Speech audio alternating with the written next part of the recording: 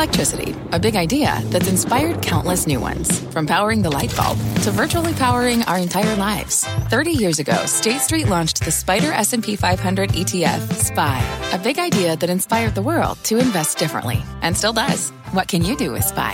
Before investing, consider the fund's investment objectives, risks, charges, and expenses. Visit ssga.com for a prospectus containing this and other information. Read it carefully before investing. SPY is subject to risks similar to those of stocks. All ETFs are subject to risk, including possible loss of principal. Alps Distributors, Inc. Distributor.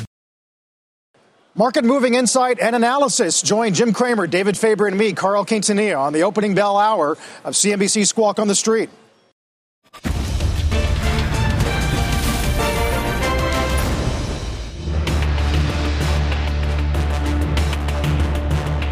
Good Friday morning. Welcome to Squawk on the Street. I'm Carl Quintanilla with Morgan Brennan and Mike Santoli, live at Post 9 of the New York Stock Exchange. Coming off the 47th record high for the S&P this year, futures are steady as we get one last dose of earnings from Disney, Airbnb, and DoorDash. Look out for that for signs that the Delta variant caseload may be peaking in some key states. Our roadmap begins with Disney, delighting as the company's big bet on streaming appears to be paying off. Plus, Delta derail. Facebook announces it's pushing reopening its offices until 2022, while the FDA approves COVID vaccine booster shots for certain groups. We've got the latest. And shares of Virgin Galactic falling again today. Sir Richard Branson dumping another huge stake, his third since taking it public a couple years ago now.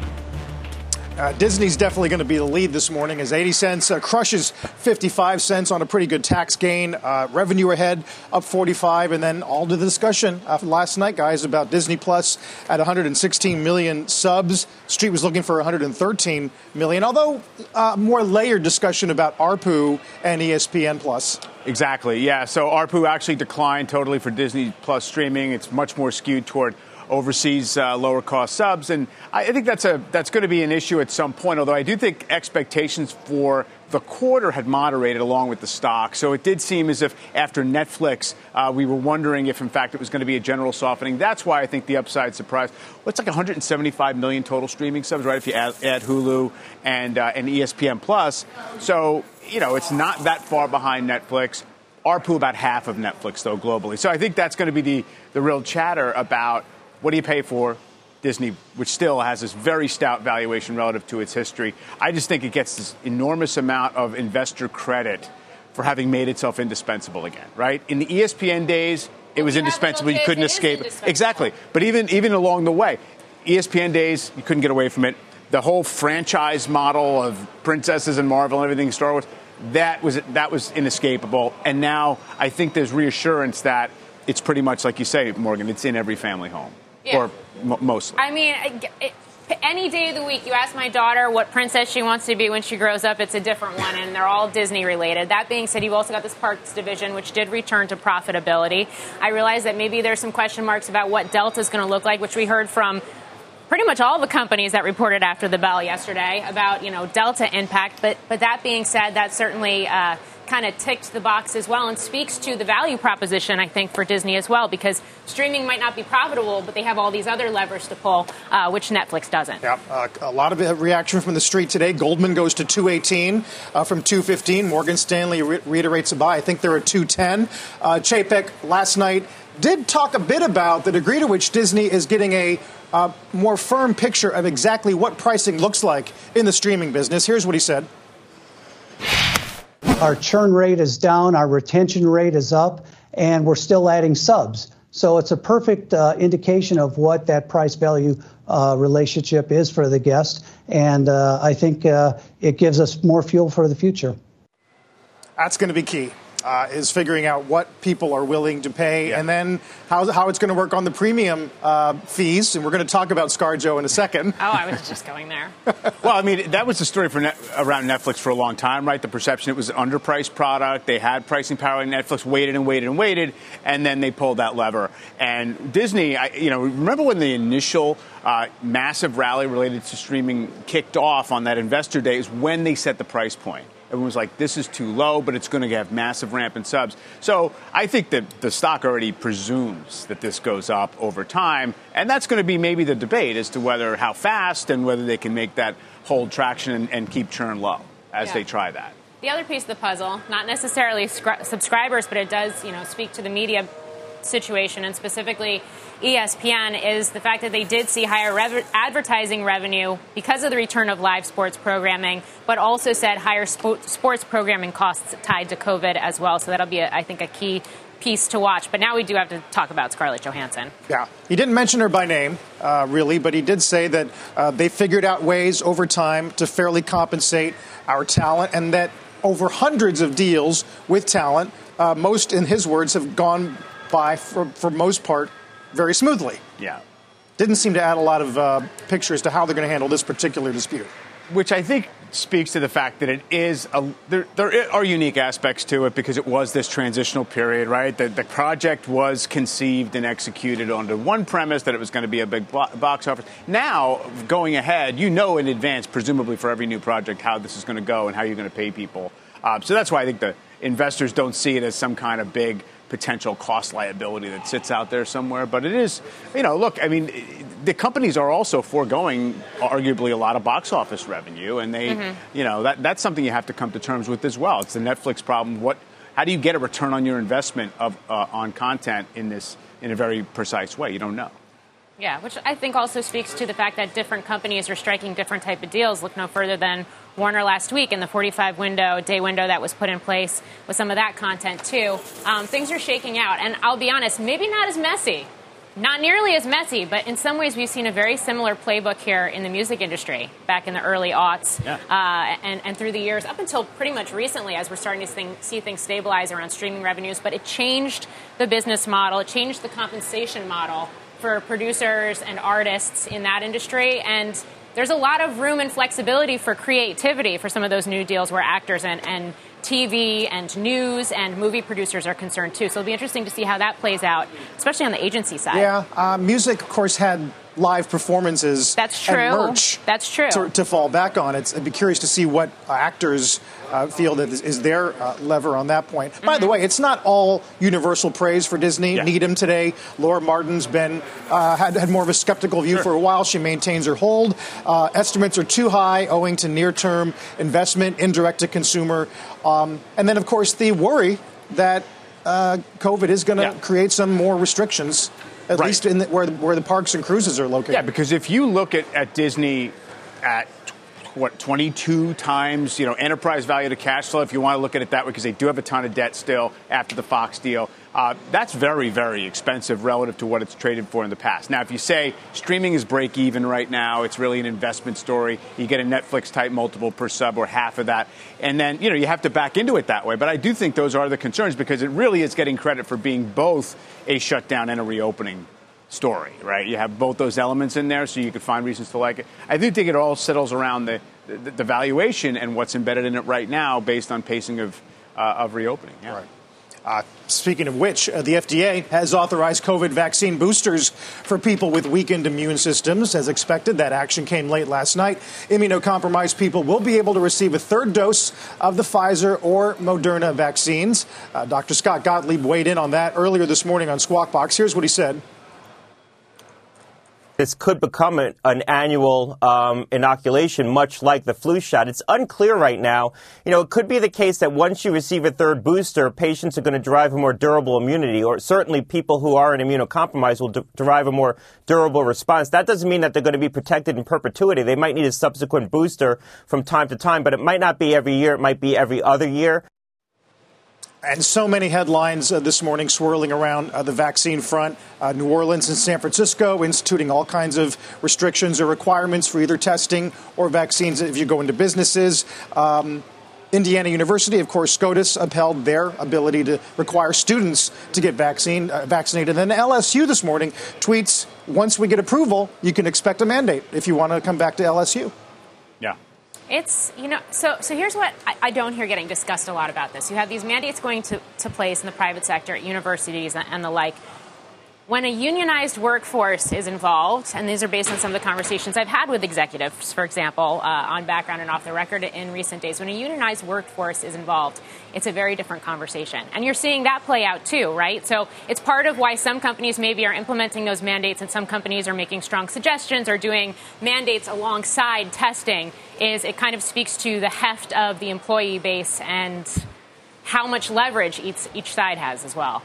Sure. And, well, also in a world of scarce labor, if you're an airline and you're already having a hard time making sure you have staffing for all your flights, you don't want to create another impediment if you don't have to. And what is interesting, though, is just if you step back from it, it explains in part, I think, why the market is kind of okay with where we are on this, because it just seems as if, across the board, society's trying to get ahead of it. We've kind of been through it. And as much as there is maybe frustration in some circles around vaccine resistance, you're doing 500,000, or more a day. It's not like nobody's getting unvaccinated, right? So yeah. I do think in theory it's like incremental progress. We're going to become a little more inured to it. Right. It does remind me, too, of what J.P. Morgan said yesterday. Strong signs. The U.S. is starting to turn the corner in the Delta variant infections. The rate of transfer now declining in 40 of 50 states.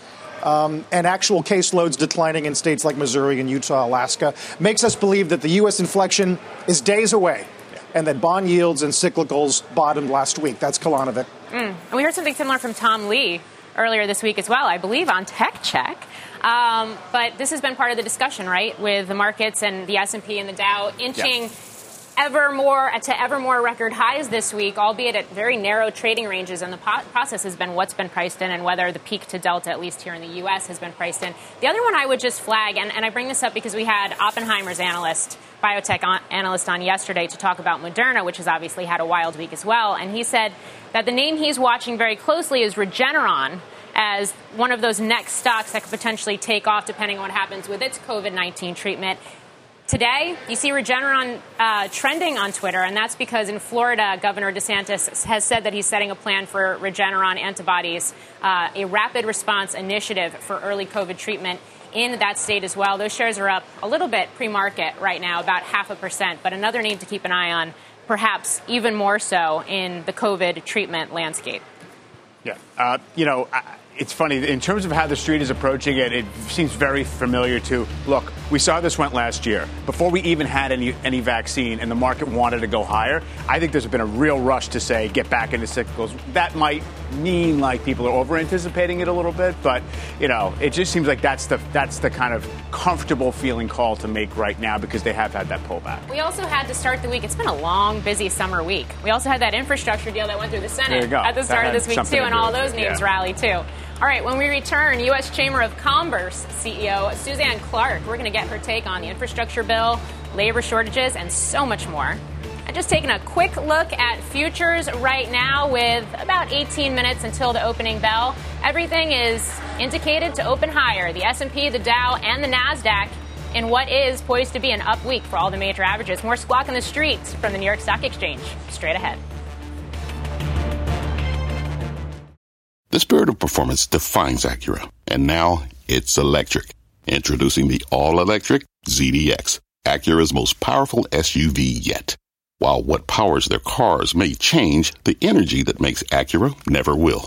Crafted using the same formula that brought them electrified supercars and multiple IMSA championships, the ZDX has track-tested performance that packs an energy all its own. With a premium Bang & Olufsen sound system and up to 313-mile range on a single charge, and a Type S variant with an estimated 500 horsepower, the ZDX is everything they said electric could never be. It was built with the driver in mind, just like Acura's been doing since the beginning. We could talk all day, but the only way to experience this electric performance is to drive it yourself. Unlock the energy and order yours at Acura.com. What's on the horizon for financial markets? At PGIM, it's a question that over 1,400 investment professionals relentlessly research in pursuit of your long-term goals.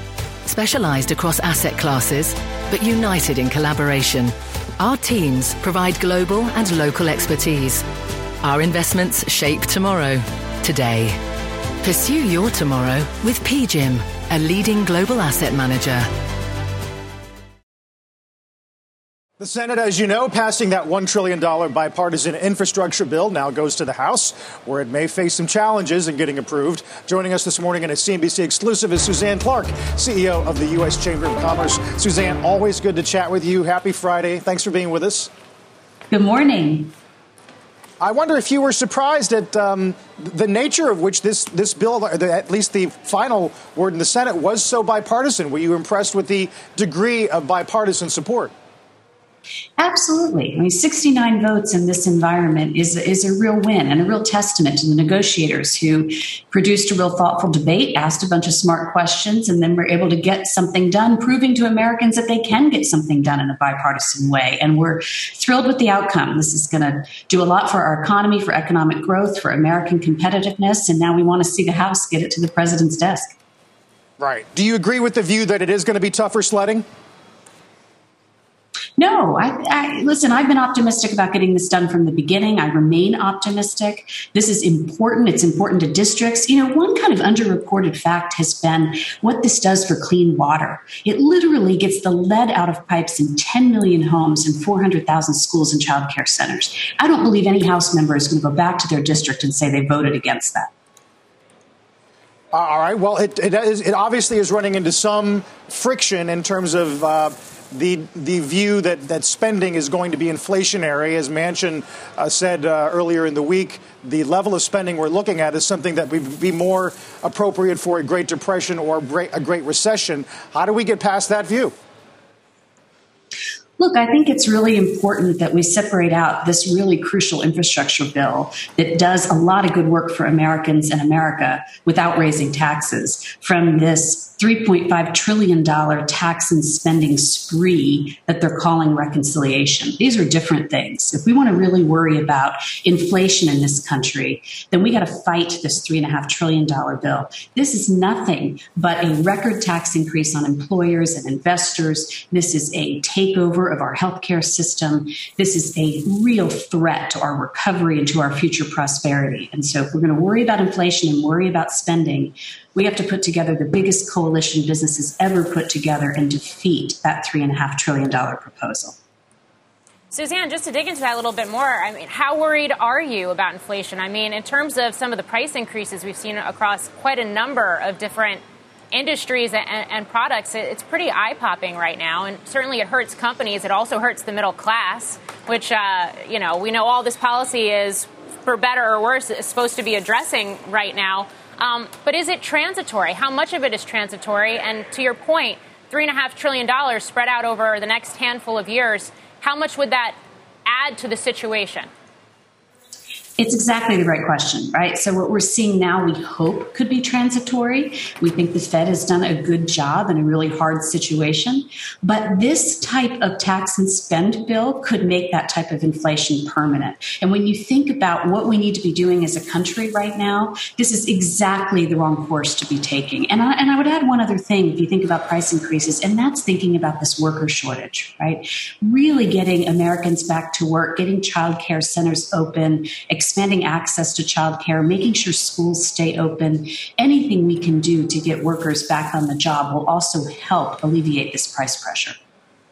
Yeah, I think there are a lot of working parents out there that would like to see the childcare situation addressed. That being said, this $3.5 trillion bill, and I realize the devil's in the details, it has a big childcare component.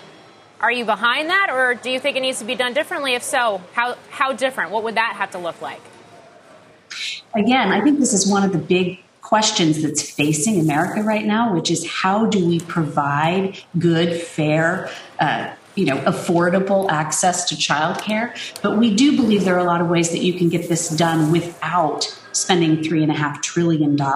Washington starts throwing around these $1 trillion proposals as if it's confetti. That's a really big number. Going back to your specific question on childcare, I hate to relate it back to this, but one thing we really need to see is these vaccine numbers go up, because we know with children not able to get vaccinated, parents are afraid to even access the childcare options that are available to them now. So, watching how all of these topics relate, whether it's prices to worker shortage to the vaccines, make it really important that we stay focused on real solutions that get us out of the pandemic, that help with the economic recovery, and don't experiment with one of the biggest, most radical pieces of tax and spend legislation that we've ever seen. Not the time for that. Suzanne, a lot of the Chamber's commentary about the labor shortage includes a mention about easier paths to legal immigration as a way to solve that problem. I wonder how much of that is actively getting discussed on the Hill, because it has been a fraught discussion for years. But maybe there's a point at which businesses say, you know what, we're looking for any solution, and we're going to look past some of the cultural rifts in this country. Look, I mean, this week's numbers, what was it, 10.1 or something million open jobs? That's almost a million more than when I was on this show a month ago. That's a real number. We know some of that is transitory and it's due to the pandemic, but some of it existed before the pandemic. That has to do with a need in this country for better skills training so that we can really get people who want to work into the open jobs that are available. But it also certainly means increasing legal immigration. And look, we've been heartened to see some conversations on the Hill, some bipartisan efforts to come together on border security, on legal immigration, on having pathways to both things that I think allow bipartisan compromise.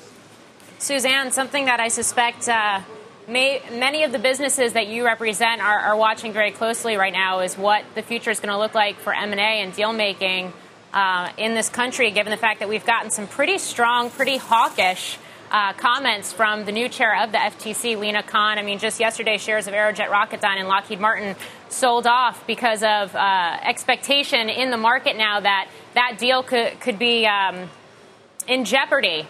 How are companies approaching this topic, given the fact that this is an administration that's taking a very strong, very, I guess, aggressive tact towards consolidation? You know, it's so interesting as a viewer of your show, right? We've all been watching this hot M&A activity all year, and capital looking for a home and watching some big deals come together that I think have been important for the economy. We're talking about infrastructure and the deals that are available in that space, and they're important. I hear from business leaders every day who are very concerned about this executive order on competition, this concept that our economy is stagnant, that we need the government to step in and help assure a level playing field. It's just not what we're seeing every day with new business starts, with new business ideas, with real competition in the market. And so this idea that we need the government to come in and look at 72 different industries to enable agencies to look backwards and forwards at deals is just a massive overreach and something the U.S. Chamber will be fighting strongly. A lot of things on your plate, Suzanne, and we love having you come in and helping us understand where the Chamber sits on many of them. Good to see you. Have a great weekend. Thanks so much. Happy Friday.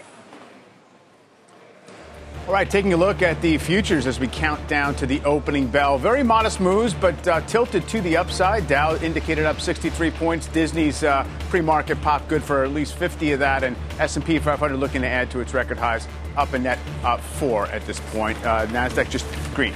More Squawk on the Street when we return. This podcast is supported by FedEx. Dear small and medium businesses, no one wants happy customers more than you do. So you need a business partner just like you.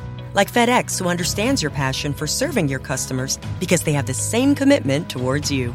That's why FedEx offers you picture proof of delivery, packageless and paperless returns, as well as weekend home delivery to 98% of the U.S. on Saturday and 50% on Sunday. See the FedEx service guide for delivery information. What's more, FedEx Ground is faster to more locations than UPS Ground. Trust FedEx for timely deliveries. See what FedEx can do for your business.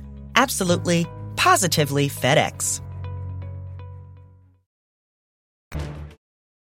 Take a look at some of the pre-market gainers here. Disney's going to lead the charge. Moderna trying to get back above 400 after what's been a pretty eventful week. S&P only needs about 14 points or so to officially double the March 2020 low. Got to get to 44.74. Opening bells in 4 minutes. Welcome back. Get the opening bell here in about a minute's time. Interesting week as we've wound our way through the infrastructure story, the Delta variant story, the inflation story this week. VIX below 16, and value is going to outperform for the week, Mike, to your earlier point. Given relatively minimal intraday moves, it makes sense at all-time highs for VIX to be kind of compressed right here. Volumes are down, but there has been a little more traction in the value and cyclical side of the markets. Yesterday, not so much. Up about 0.5% on the week, even though we've been up 3 or 4 days. So it shows you it's slowed the pace, but there's a kind of a relentless bid underneath the market, it seems still. Yeah. Cashin's out this morning. He says, I do remain frustrated, though, by the narrow ranges. They're not consistent with what we old fogies like to see. Narrow range trading, traditionally associated with indecision that suggests maybe a topping process. Yeah, there's certainly not inconsistent with that possibility. There's also the don't short a dull market kind of principle, which I think has been at play for a while. It's not been about momentum. It's not been about storylines or headlines. It's been about reluctance to sell. People are willing to allow their equity exposures to go up just because of the big picture, loose financial conditions, FOMO, you're sitting on house money because you're up, 18.5% year to date in the S&P. Doubling since March of last year. Yeah. There's the opening bell, by the way. At the big board, it's a World Quantum Growth Acquisition Corp. celebrating an IPO. At the NASDAQ, it's Helbiz, a provider of electric scooters, bicycles, and mopeds, celebrating a listing via SPAC. We haven't done Airbnb yet, Morgan. No. The numbers were good, although their qualitative guidance on Q3 points to some of these delta patterns. Yeah, and that's why you've seen the shares trading lower. I believe they were lower. There they are. They're down about 3% still right now. And that's despite the fact that the current quarter, they are still projecting for record revenue. But again, it speaks to the fact that there are uncertainties around this Delta variant. It's something we've been parsing through all week, whether it was the Southwest warning earlier this week or even Disney, despite really magic numbers for the Magic Kingdom, what all of this continues to look like throughout this quarter. And I think it also gets back to the bigger, broader conversation, which is, was Q2 peak earnings? Was it also peak economic growth trajectory? And how does that continue to take shape and evolve over the coming months now? Yeah, I mean, I do think that both Airbnb and DoorDash suffered to some degree from very aggressive initial valuations. When they first printed, they're basically flat since the first trade after their IPOs. They've had the pop, and then they're flat. There hasn't actually been a huge winner on these sharing economy, gig economy, consumer app, even the killer apps, right? Whether it's Uber, Lyft, or these guys. So in other words, they have scale. There's, to some degree, a modern e-commerce utility of some sort. Mm-hmm. They're kind of necessary, and everyone loves them, and they're growing on a user basis. But the business model isn't following through, and people are not clear about how that really shapes up over time. Yeah, and profitability continues to be sort of the overhang here, too, right? Whether you're talking about DoorDash or you are talking about Airbnb, which I realize posted adjusted EBITDA, positive adjusted EBITDA, but has not yet had a profitable year. We're talking about these big, basically society-changing, disruptive companies, but what does that ultimate path to profitability look like? I mean, we could talk about adjusted EBITDA, but some of those other metrics, not there yet.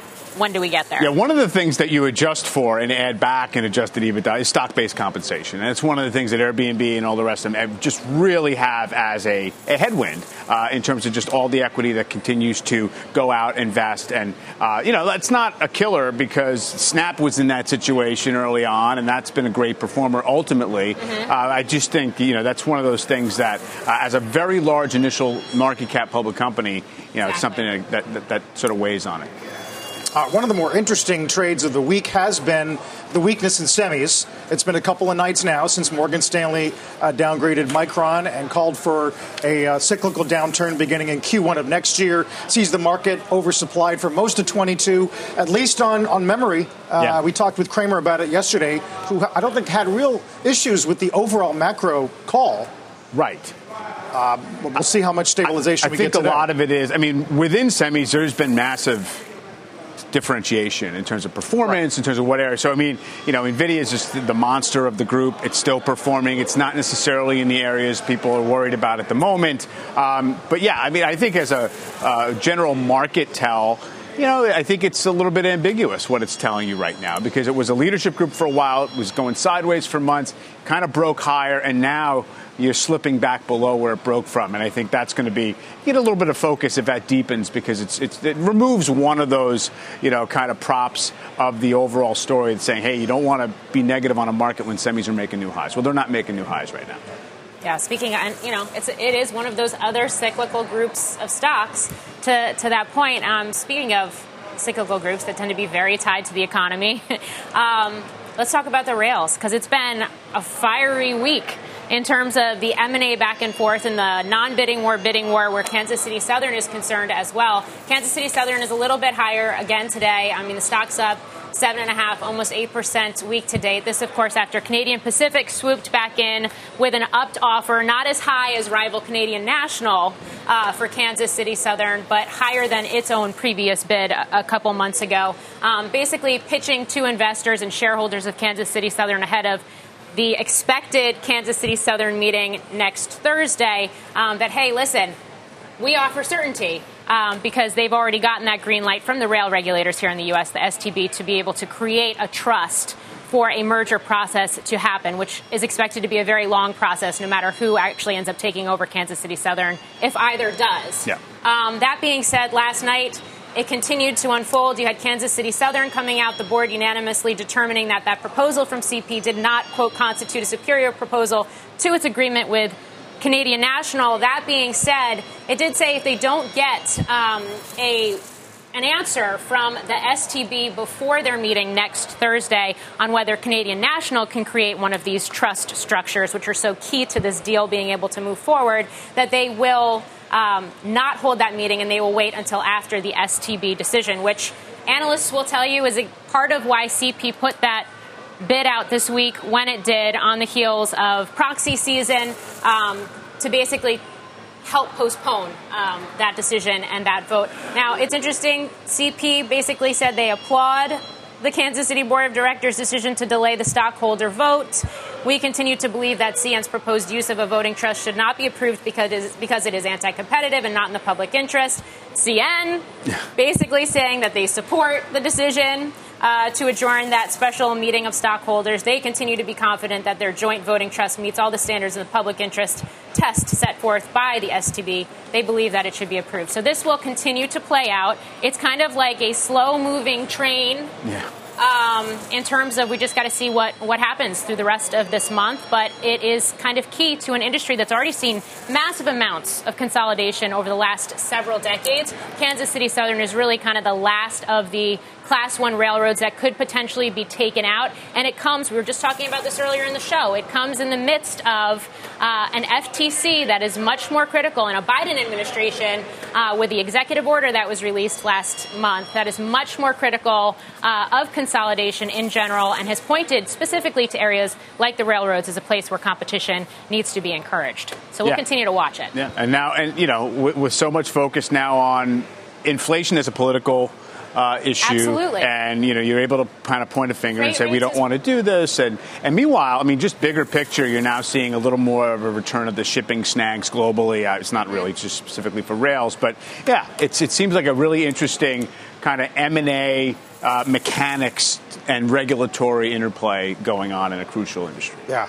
Morgan Stanley, or actually it's BAML this morning, has a remarkable statistic which Morgan won't be surprised by. But if you're shipping a 40-foot container from Shanghai to L.A., 18 months ago cost you $2,000. It's now $10,000.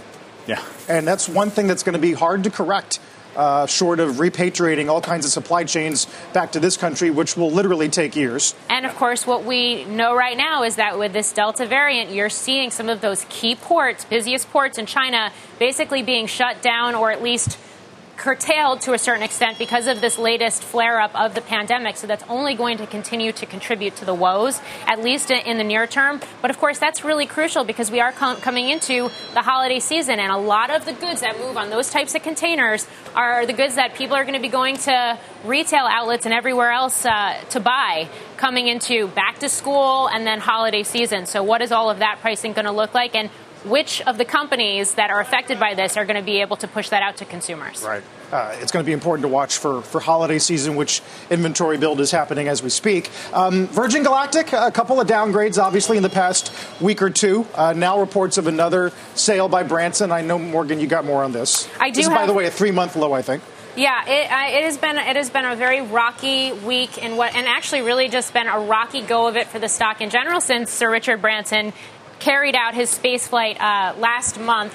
Perhaps not surprising, given the fact that, to your point, we had earnings where they pushed back the launch of their commercial service until Q3 at the earliest next year.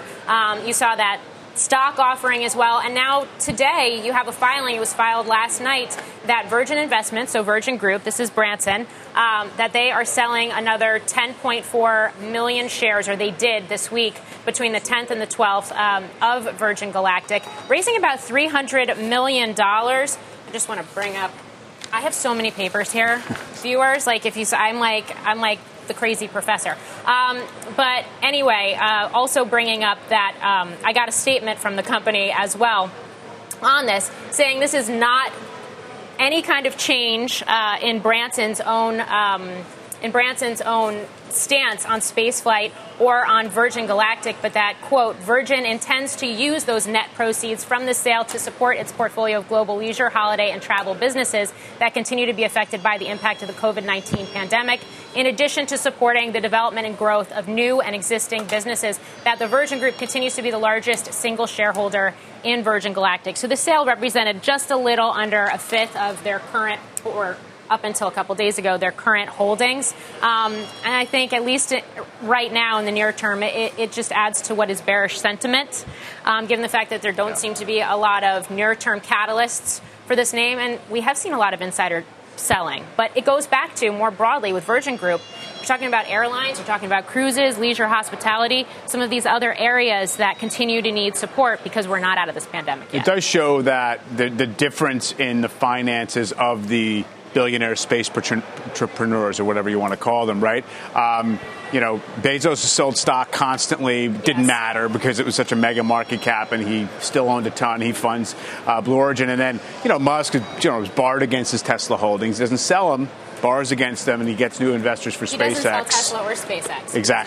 Exactly. So finds a way, whereas Virgin, obviously they're maybe working a little tighter in terms of how they can finance all the different operations. That's right. And, of course, it's not the only space news that we get today because Boeing is very much in focus right now, too. We're going to be getting a press conference from Boeing and NASA a little bit later today at 1 p.m. Eastern because of that Starliner capsule that does compete, or will in the future, hopefully one day compete against SpaceX to bring astronauts for NASA to the International Space Station. There were some issues with that capsule. It was supposed to launch the end of last month. We're supposed to get an update now, but the window for them to be able to launch and launch soon is closing. It is looking increasingly likely that Starliner won't get off the pad until perhaps months from now. Does it have a material effect on Boeing as a company? Not necessarily, but it is another black eye for the company. And it's another one to keep an eye on is going to be Aerojet Rocketdyne, which is the maker of the propulsion system that is the current source of issue for Starliner. A lot of questions regarding Boeing, both on space and commercial aircraft, as we continue to look for MAX approvals around the world. Dow's up 90, got record highs on both the Dow and the S&P. Let's get to Bob Pisani. Morning, Bob.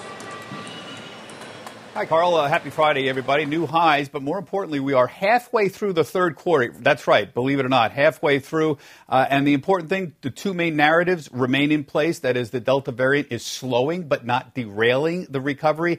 And interest rates have bottomed, or at least the market believes that. Take a look at sectors right now here. Kind of a flattish open, about even on the advanced decline line. Communication services strong. That's because Disney had that great report. They're up nicely of almost 4%. Tech's holding in there despite slightly higher interest rates. That's the big story. I'll show you that in a moment. Banks have been doing great as interest rates have moved up. Flattish today, as you can see. Energy's the big disappointment this quarter, down about 8%. So we are anti-lockdown and we are anti-low rates at this point. You can see the market. I want to show you the industrials and big material names because for the quarter, halfway through the quarter, 6 weeks in, they're holding up really well. So Nucor, Dover, Martin Marietta. So some of the crushed stone companies doing really well. Deere doing really well. This is, again, the last 6 weeks. Also, rates have been rising. So you see, ever since the jobs report, the banks have been doing much better. We've been talking about Morgan Stanley, Goldman Sachs, hitting 52-week highs. NASDAQ's been doing really well. T. Rowe Price also been doing well. Consumer stocks are split. We've got that small group of super sellers. That's what I call them, Target, Costco, and Walmart. They've been fantastic in the last few weeks. No decline there. And we've also seen consumer discretionary stocks doing really well. Why? Because the consumer is flush with cash from savings and from stimulus. So that remains strong. They're fixing up their homes, as you can see here. They're going out to restaurants. They're buying cosmetics. Ulta has been a really good performer as well. So broad consumer spending is still pretty strong. Food, though, and other staple names are down. Consumers are spending less on food at home. So this is not surprising at all. This sort of makes a lot of sense. These stocks had big run-ups last year, and in the last several weeks, they have been underperforming. The big wild card is tech everybody's trying to figure out. And remember, tech is very sensitive to higher rates. This happened in February when tech got clobbered as interest rates moved up. So the good thing here is techs are sort of performing in line with the market. Mega cap FANG names are generally outperforming the market.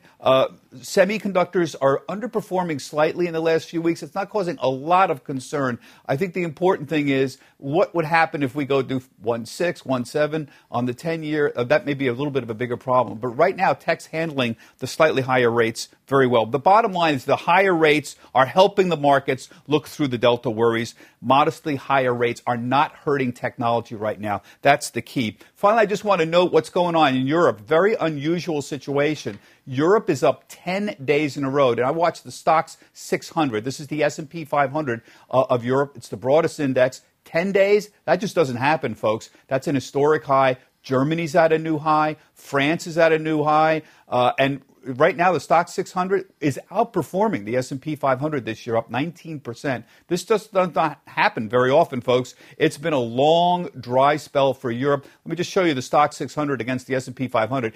It's essentially, Europe has underperformed the United States really since the financial crisis ended in 2009. There you can see the S&P 500. That's the orange line, the big outperformance. And I'm going to go back even further. Look back 15 years, even you could see that. So the important thing is Europe's up 100%. The S&P 500 in the last 10 years is up 270%. And guys, the important thing, Carl, is Europe's cheap. It's about 15 times forward earnings. The S&P is 20 times forward earnings. So on a relative valuation basis, it's a great call. Whether or not Europe is going to emerge quicker from this pandemic is not clear. But obviously, Carl, some people are betting that they will right now. Back to you. Yeah. Well, you look at the vaccination rates in Spain, Ireland, France, Italy, all higher than the U.S., Bob. That might have something to do with it. Good point. Bob Pisani, thanks. Later this morning on Tech Check, don't miss DoorDash co-founder and CEO Tony Xu. It's coming up at 11 a.m. Eastern time as the shares are back to about a 1.5-week low. As we go to break, let's watch Treasuries and keep track of how the bond yields are doing ahead of consumer sentiment in about 15 minutes. 10-year off a bit at 1.34. And the VIX, 15.25. Back in a moment. Welcome back. FTC Chair Lina Khan saying antitrust enforcers should take a tougher stance on defense mergers in response to a letter from Senator Elizabeth Warren regarding concerns about the Lockheed Martin Aerojet Rocketdyne deal, for example. Khan saying divestitures often fall short and that, as a result, quote, antitrust agencies should more frequently consider opposing problematic deals outright. So perhaps not surprisingly yesterday, guys, you did see shares, and they're under pressure again today. Shares of Aerojet Rocketdyne fell on reports of this commentary from Khan yesterday. They're down another 1% right now. Lockheed slightly lower on the day so far this morning, too. But it speaks to what we've been talking about all hour, which is an administration that's taking a much tougher stance in general on M&A. I've had some of the other deals that are kind of in the works right now flagged to me as well, whether it's the Cormark Performance Group deal that is looking to move forward and what the FTC is going to do with that, or, of course, the rails, some of the other things that are afoot. It's been a really robust year for M&A. So going to be interesting to see how all of this plays out as the FTC has come out and said that it is overloaded and that all because they don't necessarily issue a second request to companies that are looking to merge within the specific, the 30-day window that I believe it is required, or maybe it's 15 days, that basically merge at your own risk. Yeah. So we'll see. Something to watch. Fewer deals, maybe more buybacks, because companies are going to do something with a lot of the accumulated cash. We'll see if that happens. As we go to break, take a look at this week's top performing sectors. We were just talking a moment ago about how value and cyclicals have outperformed a bit this week, at least. Materials and financials do lead the pack. Squawk on the Street continues in a moment. Dow's up 78. We have, of course, been focusing quite a lot on the reopening trade, including airlines, cruise lines, and hotels. Contessa Brewer joins us now with details about one travel-related group it is getting a boost. Hi, Contessa.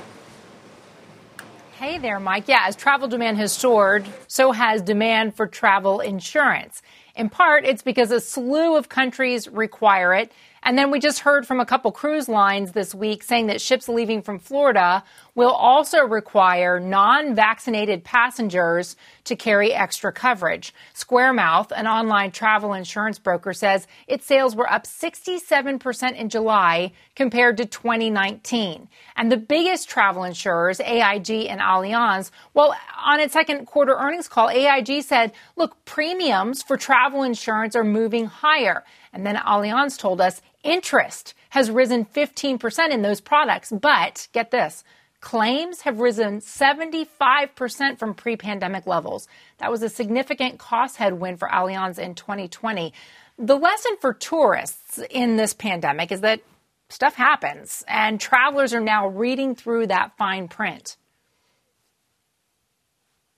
I specifically remember reading through it to make sure it would cover housing if we had to quarantine because of a positive test. It also covered, of course, evacuation if you were really sick and needed to medically transport.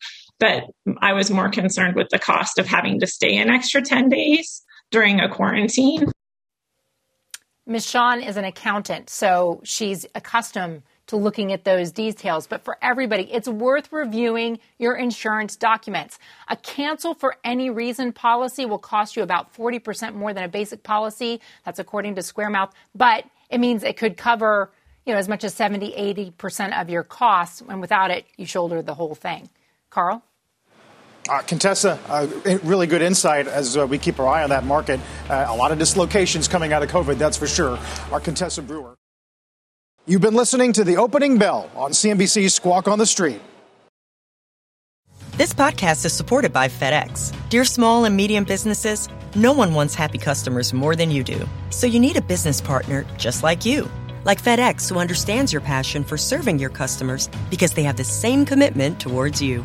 That's why FedEx offers you picture proof of delivery, packageless and paperless returns, as well as weekend home delivery to 98% of the U.S. on Saturday and 50% on Sunday. See the FedEx service guide for delivery information. What's more, FedEx Ground is faster to more locations than UPS Ground. Trust FedEx for timely deliveries. See what FedEx can do for your business. Absolutely, positively FedEx.